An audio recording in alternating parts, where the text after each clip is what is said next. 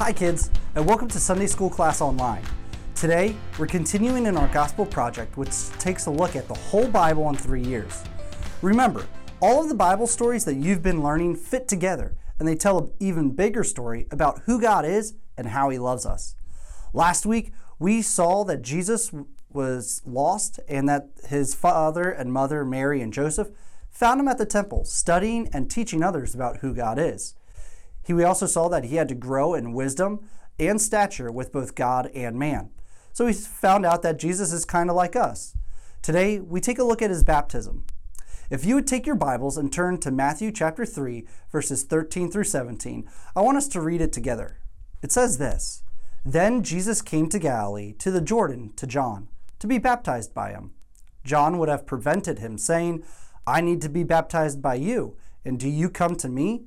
But Jesus answered him, 'Let it be so now, for thus it is fitting for us to fulfill all righteousness.' Then John consented, and when Jesus was baptized, immediately he went up from the water, and behold, the heavens were opened to him, and he saw the Spirit of God descending like a dove and coming to rest on him. And behold, a voice from heaven said, 'This is my beloved Son, with whom I am well pleased.'" Today's story is really focused around John the Baptist. I don't know if you remember, but a couple of weeks ago, we actually were talking about John's birth and his announcement and how an angel came to his father and told him that he would have a son, that he would be silent for 9 months. And the first words that would come out of his father's mouth was the name John.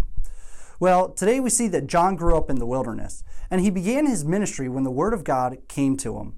The fact of the matter is, John actually did a ministry with baptism. He would call people to repent from their sins, and he would baptize them in the Jordan River. John worked to get the people ready for Jesus Christ. He was the one who was fulfilling the sayings in the Old Testament, a voice of one crying out, "Prepare the way of the Lord." John called people to repent from their sins and really to live the way that God wanted them to live. Some of the people suspected that John was the Messiah, but John denied this. Some people thought he was a prophet, and he said, "No, I'm not that either. I am just the one who is preparing the way for God." In fact, he even told the people, "There is one more powerful than me coming after me." John even states in the book of John that he is unworthy to tie his sandals. And when he sees Jesus on the bank of the river, he says, "Behold, the Lamb who takes away the sins of the world." Now, before Jesus' ministry began and before he started doing miracles, Jesus came down from Galilee to John the Baptist to be baptized by him. But if John was calling people to repent from their sins, why did Jesus need to get baptized? Jesus never sinned. Well, John recognizes this, and he actually asks the question himself. And he says, "Lord, I don't need to baptize you. You need to baptize me." Jesus responded to John's question saying, "Allow this because it fulfills all righteousness." What this simply means is this is what God wanted for Jesus. He wanted Jesus to be baptized. Jesus was going to identify with the people that he had come to save. This was actually a good thing. So Jesus completely obeyed his heavenly Father's will and was baptized by John. As Jesus was coming up out of the water, we see that the heavens open up and the Spirit of God, or the Holy Spirit, descends upon Jesus like a dove. And then all the people hear the voice of God, and it says, "This is my Son, who I am well pleased." I mean, whoa. The people actually got to hear God speak. So if people are hearing God speak there, I think that's probably pretty important for us to take note of, that we should pay attention to. So what is it that we learn from these Bible stories today?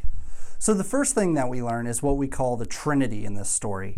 That is, we see God showing himself in all 3 persons of his being, which is God the Father, God the Son, and God the Holy Spirit, all at the same time. Now, this is one of those tough subjects that is really hard to understand and even harder to explain. But it is how God chooses to reveal himself in all 3 persons of the Trinity for our benefit. You see, God was showing that Jesus was the promised one that he promised to send to the people to save them from their sins, and that the Spirit of God was abiding upon him. This showed the people that the Messiah was with them. Next, we learn that Jesus became human to rescue sinners. People are sinners. We deserve to be punished for our sins and our wrongs. But Jesus came to earth and obeyed God perfectly, and he took the punishment upon himself that we deserved. You see, people who know and love and trust Jesus Christ are saved, and we get baptized to show that we are followers of Jesus Christ. Baptism doesn't save you. It really doesn't do much for you. It just simply shows others that you want to follow Christ and that you want to put him first in your life. So what is it that we need to do today? Well, if you believe in Jesus Christ, then the next step for you is to talk to your parents about baptism. Jesus tells us in Matthew chapter 28 that we need to make believers and baptize them in the name of the Father, the Son, and the Holy Spirit. Again, the Trinity. And it's not for the forgiveness of our sins or to repent from our sins, but instead, the new baptism that we do is to show that we are putting Christ first in all of our lives and that we are going to follow him. If you don't know who Jesus is, then I want to encourage you to talk to your parents about how you can have a personal relationship with Jesus Christ today. Remember, this relationship with Jesus is the most important thing that we can do in our lives, and it's the most important thing that we need in our lives.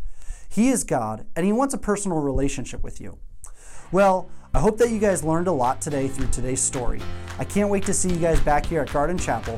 We miss you, and I hope you stay safe and healthy. Bye.